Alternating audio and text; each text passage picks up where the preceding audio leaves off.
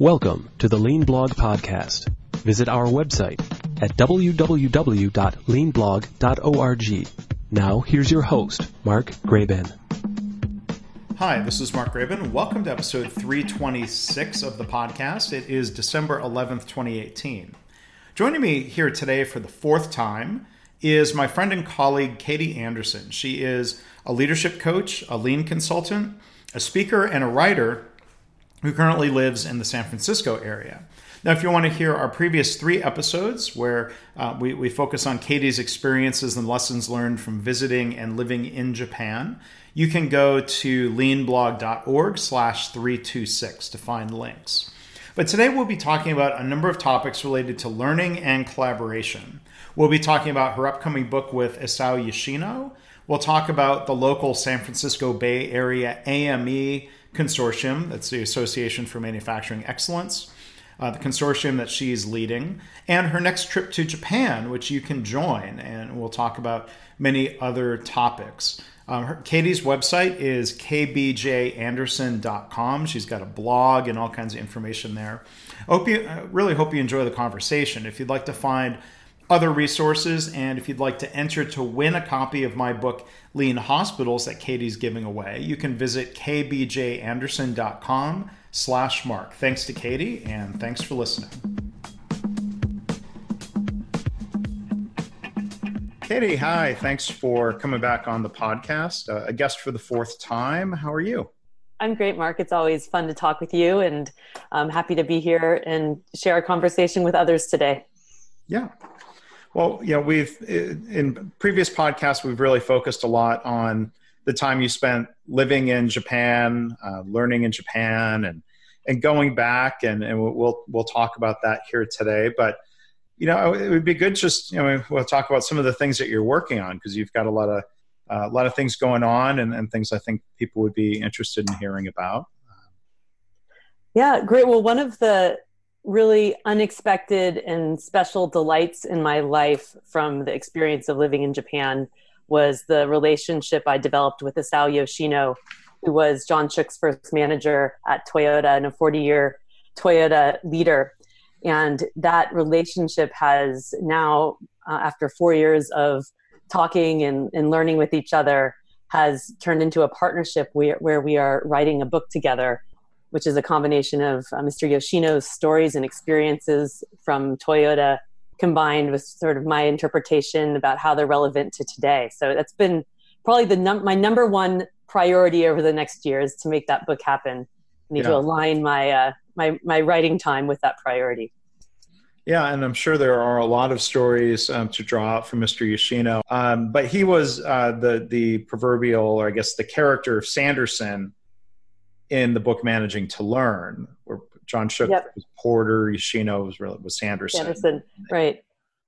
Mr. Yoshino and actually the manager who reported to Mr. Yoshino, Ken Kaneda, who was the direct boss of John Shook, were the two managers that John Shook acknowledges in Managing to Learn, who were really foundational to him learning about what it meant to be a problem solver at Toyota, as well as what it meant to coach problem solving. So it's been a real honor to deepen my relationship with Mr. Yoshino and to learn from him.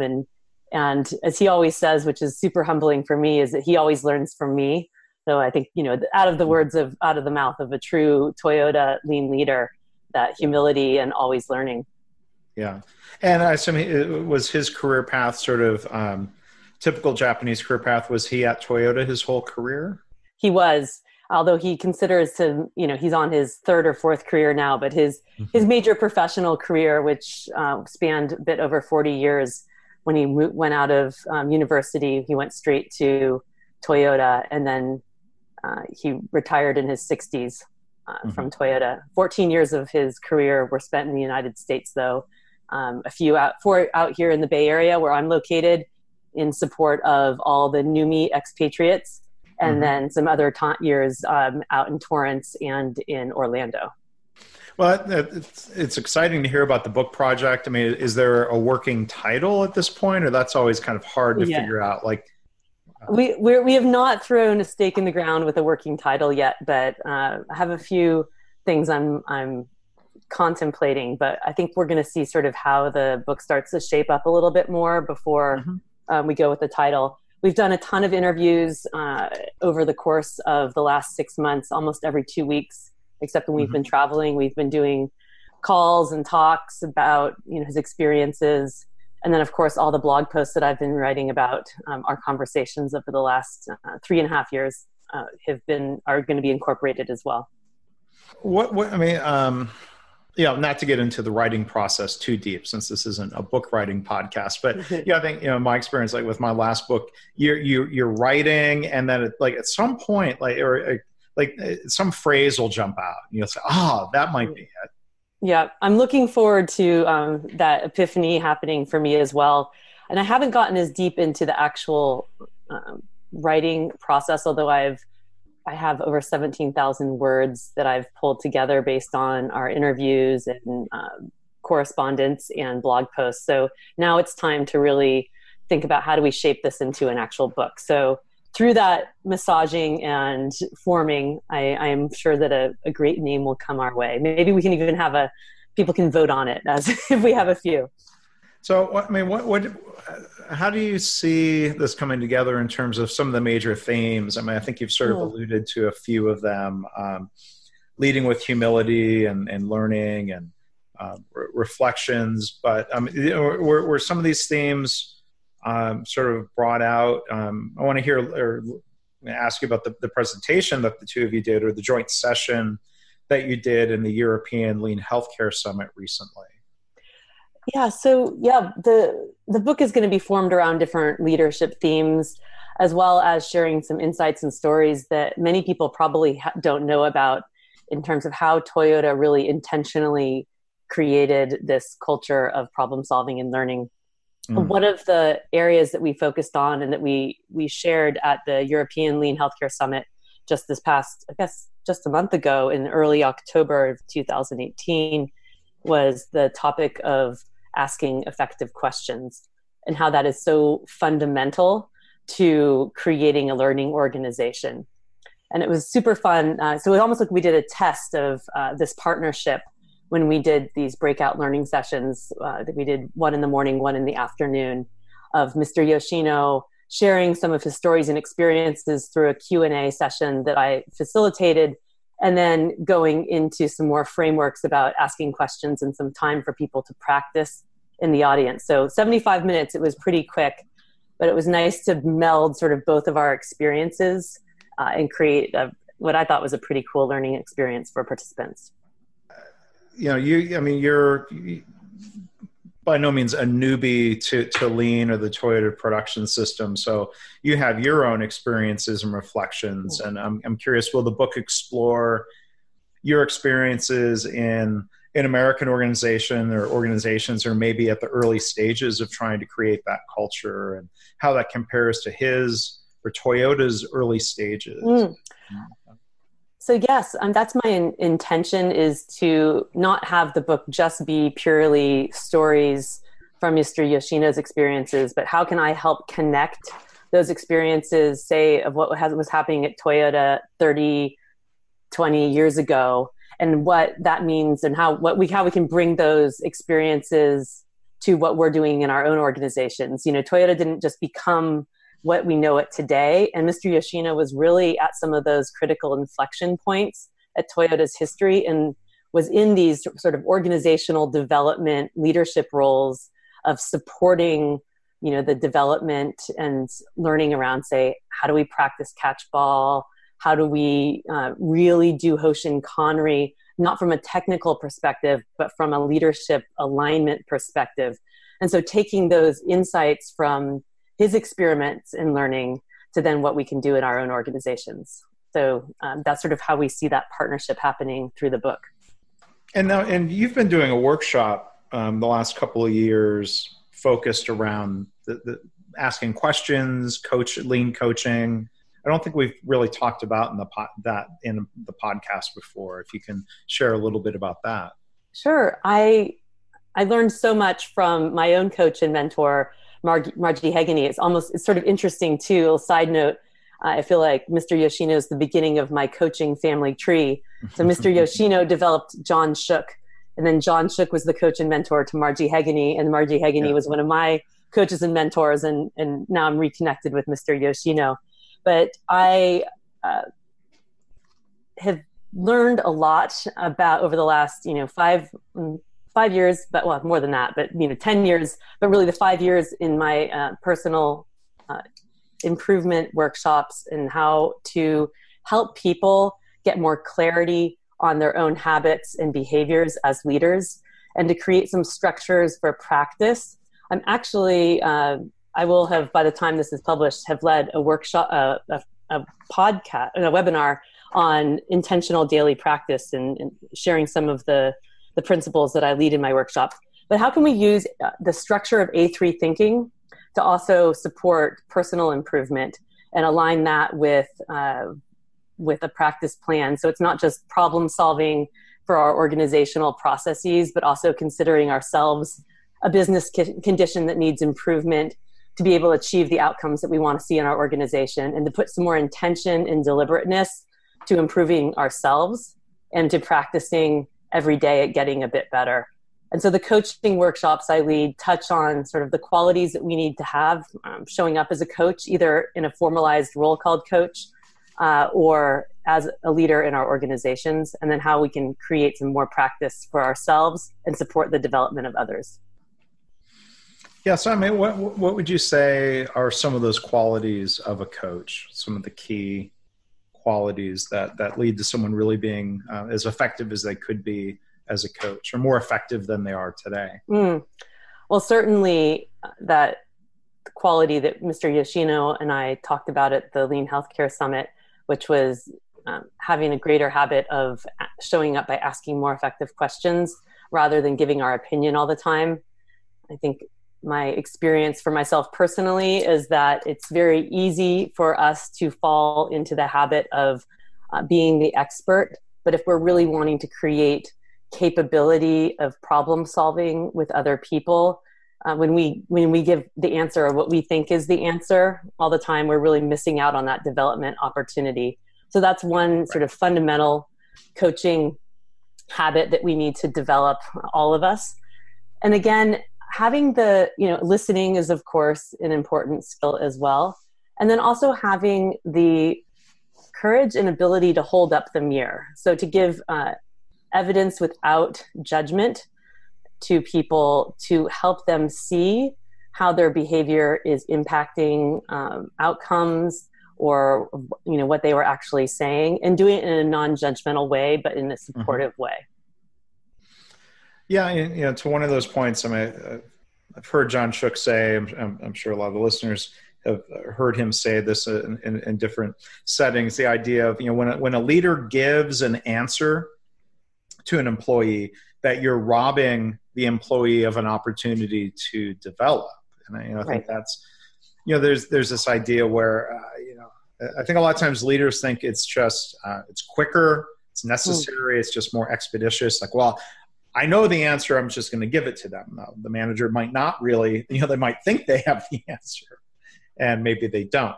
And even if they do have the answer, it seems like in the short term, okay, yeah, you solved the problem, but now long term, what have you done to undercut the development of the organization? So I mean, I always come back to the idea of, Jeff Liker's book, The Toyota Way, the first principle of those 14 principles being about taking the long-term perspective. Yes. And it seems like a lot of this coaching, whether it's through daily Kaizen ideas or an A3 or, coaching through strategy deployment, that the investment in developing people is a long-term perspective. For sure. I mean, Mr. Yoshino always says you have to be patient. And I think we are not as patient here in the West.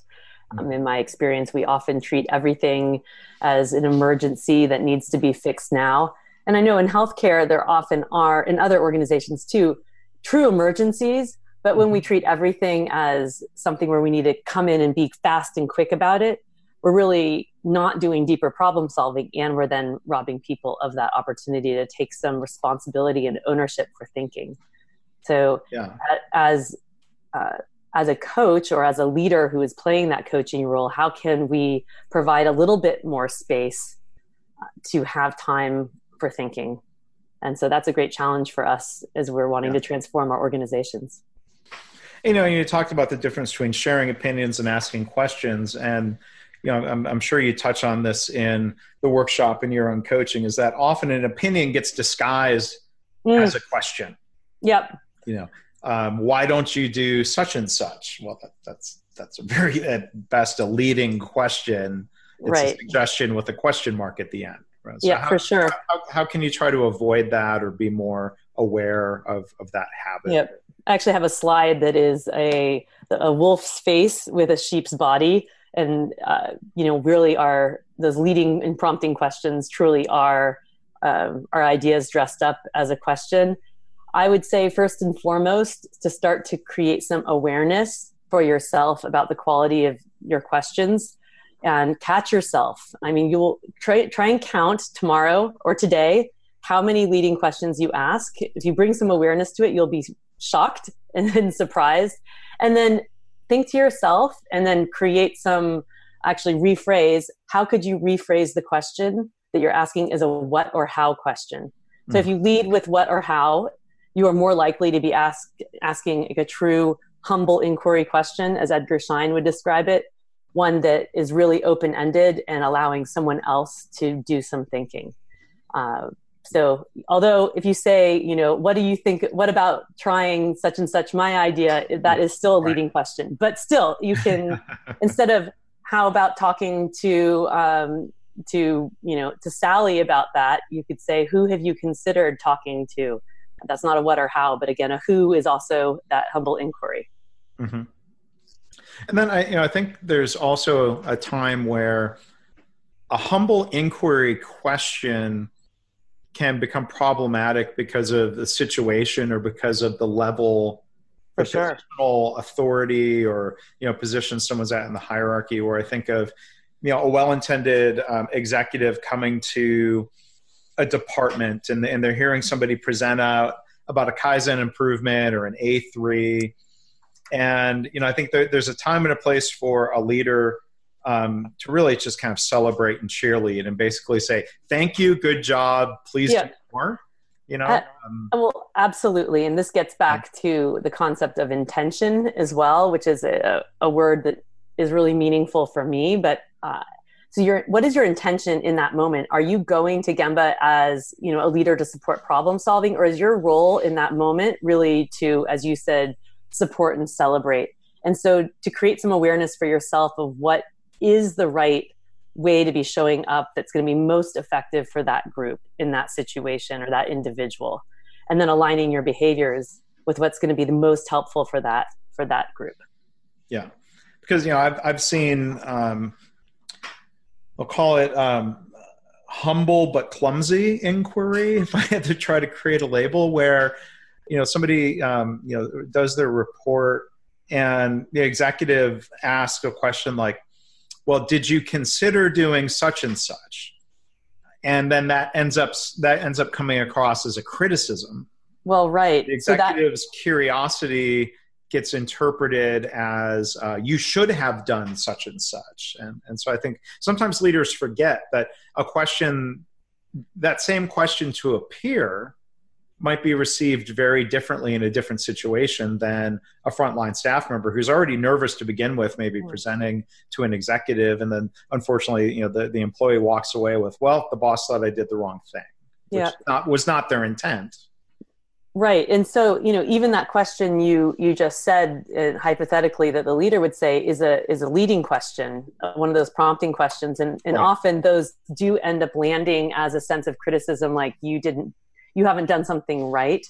And so to really, as a leader, to create some more awareness for yourself on that, a tip that I have found helpful when you're practicing trying to show up better and not be as clumsy is to have someone write down verbatim what you're saying. This is a great tool for any coach. And then to give it to you as verbatim evidence of what you said, say, at that Gemba board. And it can be very powerful. Some leaders that I've worked with have found that direct evidence has really helped accelerate their awareness of what's actually coming out of their mouth. And they may not think that they're asking so many closed-ended questions. Yeah. Now, I mean, do you ever use either an audio or video recording to try to let someone kind of review their own performance in a way? Kind of watch, an athlete might watch game film of what they did and how it looked. Yeah, for sure. That's, as long as everyone feels comfortable with that happening. Sure. Sometimes that may create some awkwardness in the room or the situation. So I think there are a variety of ways that you can get that evidence, but something super simple, just writing down verbatim, is a super easy way that someone can kind of secretively in the back be doing that for you. But certainly audio, video recording can be a great, powerful tool as well. Yeah.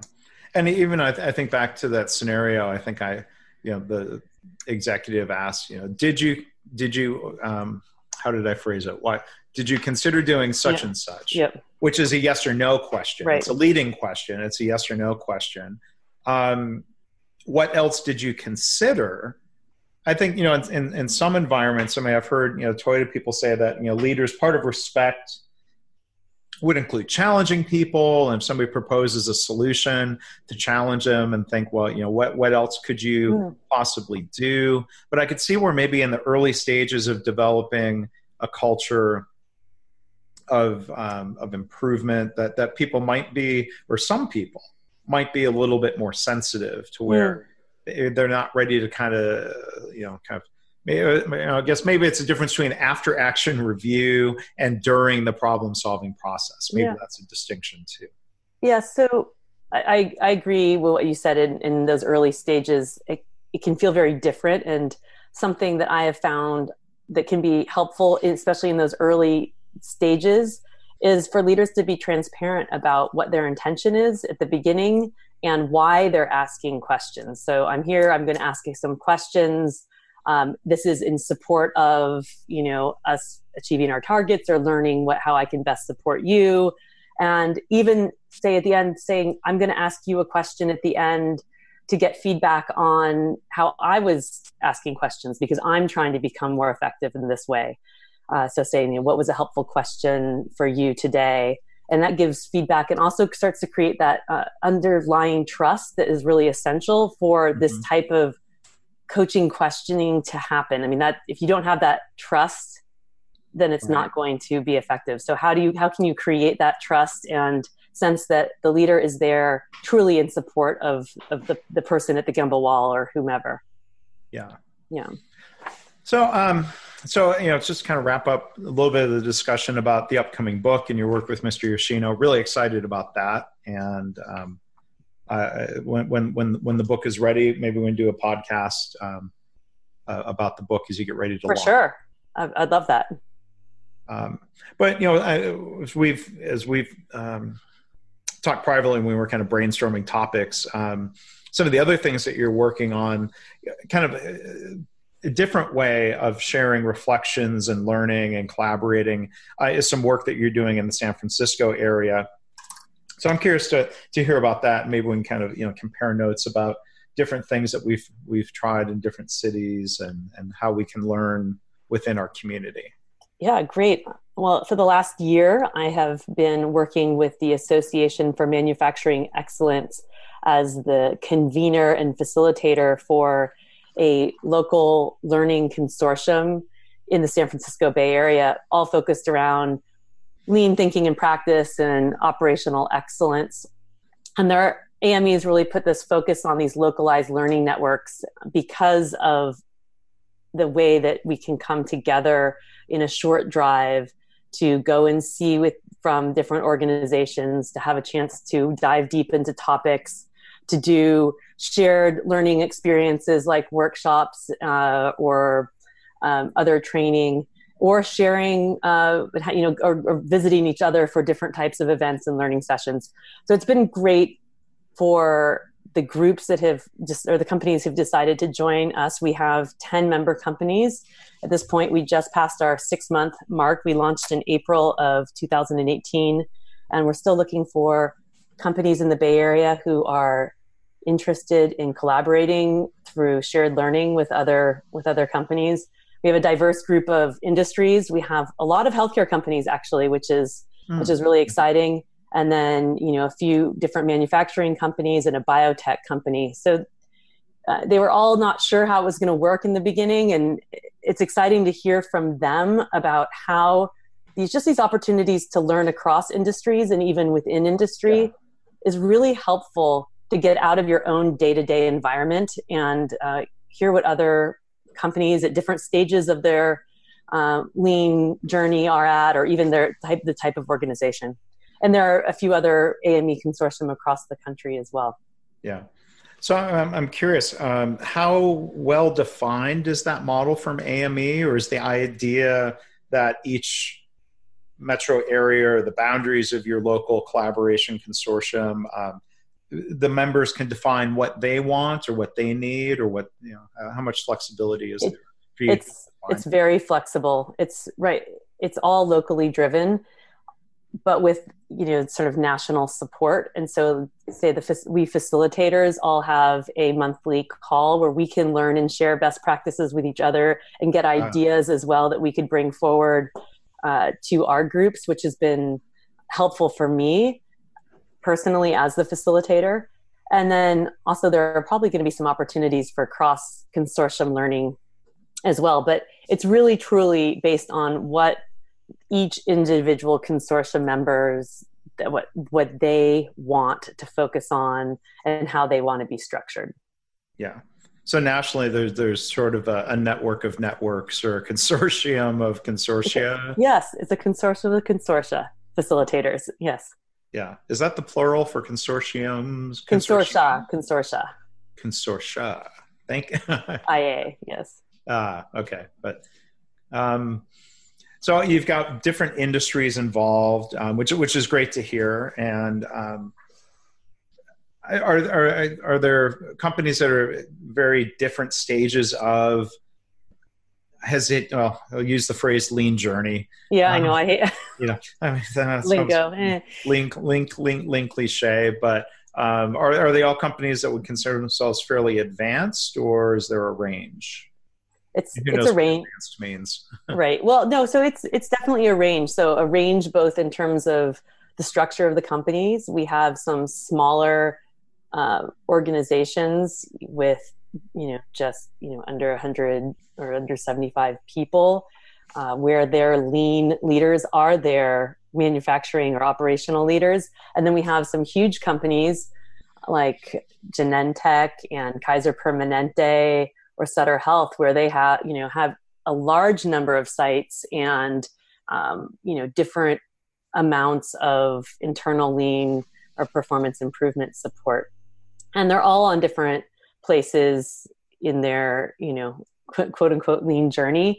But regardless of that, they all have different things that the other organizations have learned from them, and that's been really powerful as well. So not to see different frameworks and models and applications, and frankly, one of the big takeaways is it's not easy, no matter where you are, and what your organization is, and how do we really support people as a key theme coming from it. Yeah, and hopefully there's a greater recognition that organizations can learn from organizations that are not exactly like them. Like I think back, maybe I'm sure this still happens today, but I think of old lean email lists or groups I was a part of where it'd say, somebody would post and say, we want to find another Vermont-based company of 200 to 300 employees that has a left-handed CEO and more than one location, and like this laundry list of you don't need to find your long lost twin. You could learn from organizations that are different from you, right? Correct. And what's nice about this is, we're all within a 2-hour drive of each other. So obviously some are closer, but if you go from, north to south. And so there is that opportunity for continuity for learning with each other. So. Yeah.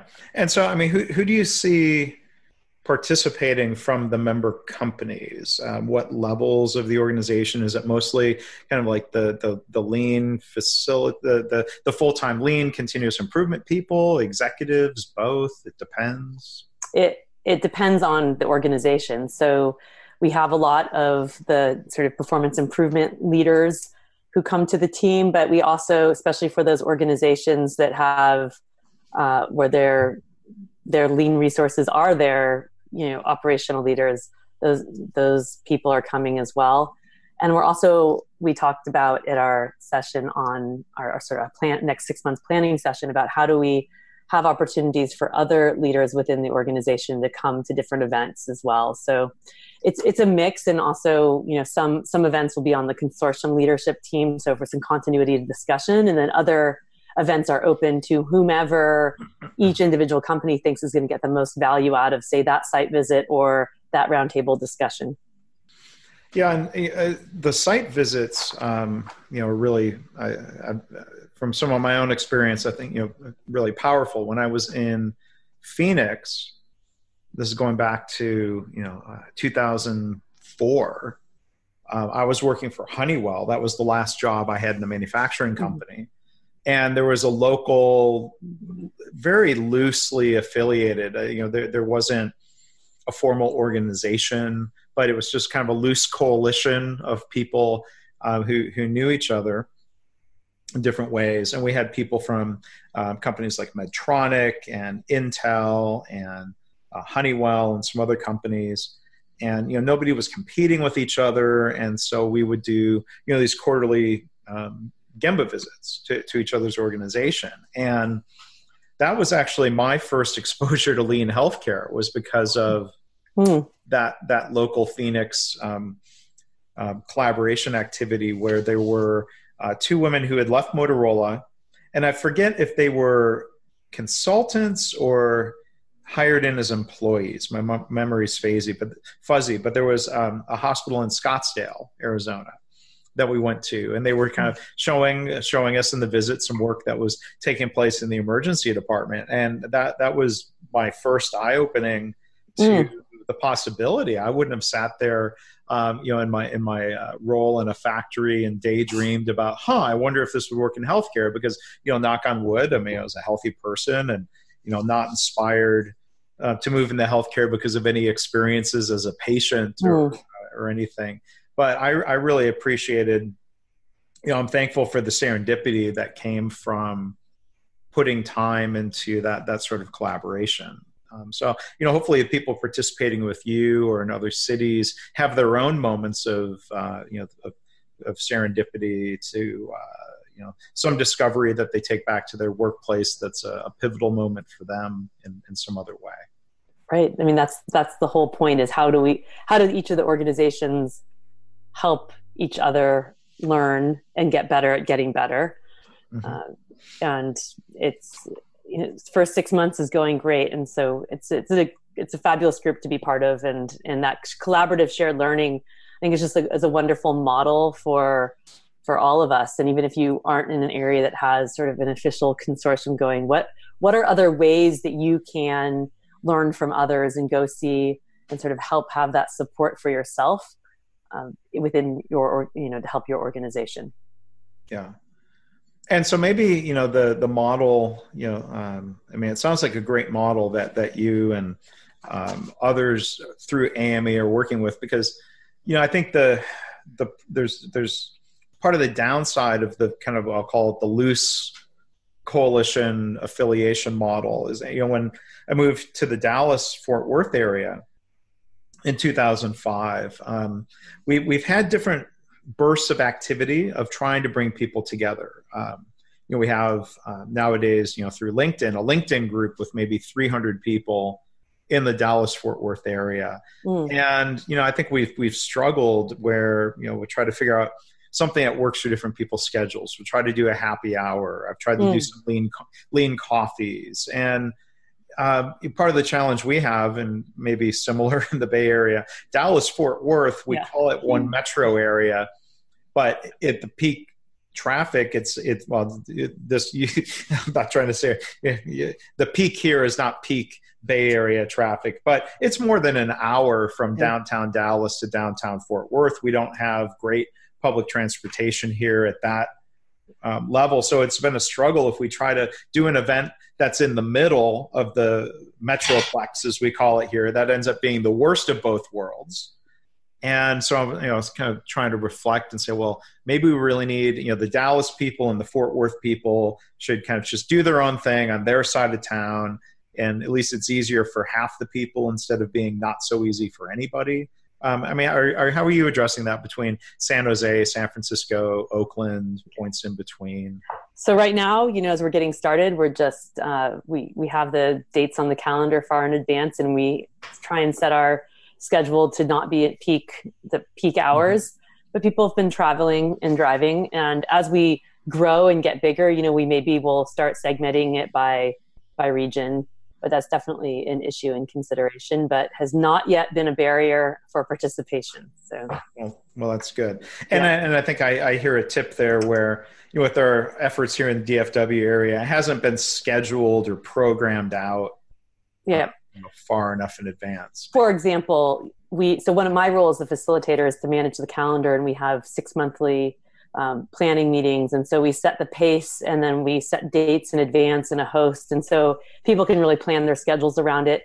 For example, we've determined that Fridays between the hours of about 9 and 2 to 3 are the best, because it gives people, even if they have to travel 2 hours, a little bit of time in the morning to make that happen. And so that's been our countermeasure to date. And on our check adjust, people thought it was going well. So we are going to keep with that plan for the next year as well. Yeah. So you can get the voice of the customer, but then at some point you've got to experiment with some things and see what happens. And maybe sometimes there's a gap between what people say works and what actually works. So figure that out, right? Yeah, and it's usually only a problem if we're going from one end to the other. Most often someone's in between somewhere. So, but having a planned calendar and having a group that you've committed to for shared learning is definitely an enabler, opposed to a casual affiliation of one-offs. And that's where the power of the consortium is, because it has that commitment. Yeah. So if somebody listening is in the Bay Area and they're interested in this, we're going to talk a little bit more and you share contact info again at the end, but how can people reach out to you about possibly, or learning more about possibly joining this? Right. So on the AME website, ame.org, if you do go backslash consortia, it has links to all the different consortium. And you could also do /AME/San Francisco/ Bay Area Consortium. But I would just go to the Consortia webpage, and I'll have a link on my site too, and I'll share that with Mark. So to go there will be the best. And then if you're in different metro areas, you can find out what's going on, like San Diego and Cleveland and Salt Lake City, Indianapolis. All these areas have consortia going on. And a savvy listener who is listening to this, not in their car, but maybe at their desk, may have already Googled this. So sure enough, if you Google AME San Francisco Consortium, there it is. So yep. savvy. Easy. Well, this is new. I guess, Google updates and indexes pretty regularly. So there we go. It's out there. And also you can just email me and I can send you information. So katie@kbjanderson.com. So that's, if you're interested, also the best way to get involved. Yeah. So then the other thing we were going to talk about is kind of at the opposite end of the local learning and collaboration spectrum, is going, at least for what's me in Dallas, halfway around the world, to Japan. So you're going to be going back and leading a trip. And so, thought we'd talk about that a little bit. Yeah, I'm super excited. When we moved to Japan almost 4 years ago, I thought, I wanted to use that time with intention and learn as much as I could, which is why I started writing my blog. And I thought too, down the line, maybe I could be sharing this experience with others. So to be able to do that now is really special. I led a trip this past May. We had 15 people go to Japan for a fabulous week of learning. And now I'm planning another open enrollment trip for May 12th to 19th for 2019.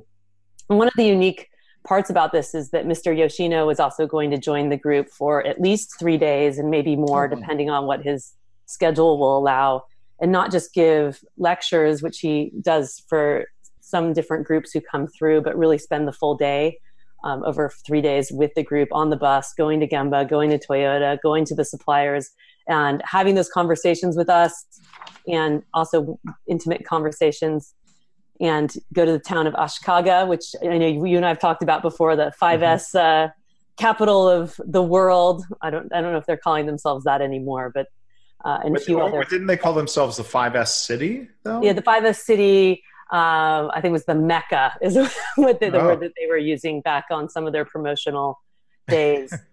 And another special relationship that I developed in Japan was with a woman named Mrs. Ogura, who is the vice president of operations for Ogura Metal. And it's really rare to see a woman leading up a manufacturing organization and facility in Japan. And so it's pretty great and powerful to hear from a woman as well, not just your stereotypical Japanese male manufacturing model, which is also you can learn a lot from as well, but to have some diversity is pretty great to offer. Yeah. And, there's I went back in early October. It was my fourth time being in Japan, disturbing the harmony, as they say. Yes, the wa. Disturbing the wa through, just by, try. But, it's interesting to try to, you just see even, cultural differences. And as, we've talked before and you've blogged about so well, the idea, that as you said earlier, Toyota very intentionally created a culture, that their culture is not the default Japanese business culture, that there are elements of Japanese societal, national culture that are advantages and some that are disadvantages. Yeah. But I think just to go and see and learn that for yourself. And, I think of details that come to mind, like people do not jaywalk, they do not cross against the light in Japan. I was jet lagged, 5:30 in the morning in Nagoya, going out for a walk, and it's really safe and I don't have to worry about any problems there. But stopping at a light and the red do not cross is lit up and there's no traffic because it's so early. And I'm like, well, I'm going to try to fit in with the other Japanese who are standing here patiently waiting for the light to turn green. Yep. Well, and it's that, right. So some of those things about following rules can make it easier to maybe have compliance with standard work. But other things maybe make it less easy for problem solving or to speak up or I remember this. So I think it's a fascinating topic to just go see what some organizations have done really effectively to create what we call lean thinking and practices, and that to really see it's not just a Japanese thing, and that we all have different challenges to overcome and different countermeasures to put in place. Yeah. Well, and I'm still just storytelling mode. Our pal Dan Markovitz, who was along on the trip, he went out for a run. I'm a walker, he's a runner. But he did jaywalk, and he said a Japanese police car over the loudspeaker kind of, he said, it was in Japanese. I'm like, they must, Dan speaks Japanese, so that's does, okay. But like he says, he doesn't look like he speaks or understands Japanese. And in Japanese, the officer said something like, "That's unsafe." Which is different than, hey, don't do that. Yeah. Right. It's giving the purpose and the reason behind the rule rather than blaming. Get a little TWI in there. Yeah. He got scolded a little bit, but there's also, those moments, I'll let you say the word, but I think, the customer service orientation, I think does seem to be one aspect of Japanese society that I think gets embedded in the customer focus of lean. When I got to my hotel in Nagoya, I was traveling with a sport coat, and somehow when I was traveling, I had it hung up on my seat, and I don't know, I got at the end of the flight to Tokyo, I noticed the button was broken. And of course, it's the button that it just kind of cracked in half. the one that actually button in the front of the sport coat. So I got to the hotel and asked if they could help me with that, if they could get it repaired or what have you. And the concierge said, well, let me find out. He went and he researched it. And when I got back to my room later, there was a note not only saying, well, yes, we can do it, but apologizing. We're very sorry that we're going to have to ask you to come back to the desk again. I know. that didn't seem like anything that merited an apology. They were being extremely helpful. Deferential. You're the customer. But what's the word or the concept there around that customer service concept? Omotenashi. I've written a few blog posts about some of those similar experiences that I've had, it's pretty amazing. Although I think it's a dialogue you and I had while I was living in Japan, that even though this concept of omotenashi, the customer service truly is amazing, that it's highly consistent. They also have low levels of customization, where we're used to being able to customize our requests here in the United States and probably many other Western countries. But if something on the menu says it comes with tomatoes, don't ask for no tomatoes. They're going to put the tomatoes on the sandwich because they'll just say, sorry, we can't do that. And so it's an interesting concept where the service is there and that deference, but at the same time, they think within the box of what the rule has set around how things are defined. Like one of my first experiences when I moved there, our ice cream store, you could have a lid for your takeaway ice cream only if you had one flavor, but not if you had two. And they even had a little visual display on that. And I was like, whoa, why Japan? Why? Yeah. And they, when I asked for a lid, they were like, no, we cannot give you a lid. And so they're very nice about it. They're very nice about it, but they said no.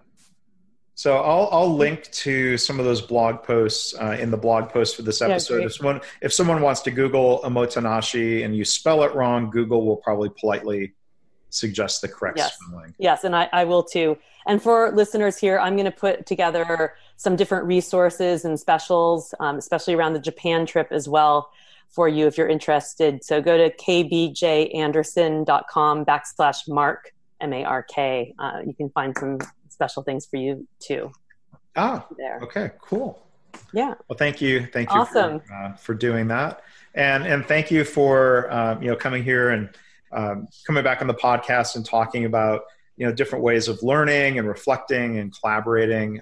Really, really enjoy hearing what you're working on, and especially excited about the book. So good luck with that. And do you have any final thought as we wrap up here? Sure. Well, it's always a pleasure to talk with you, Mark, as well. And I'd say for people to set your intention for learning and how you are going to get better every day.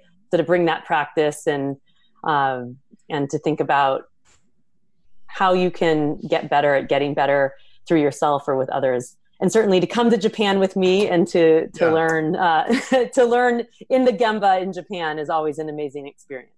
It is.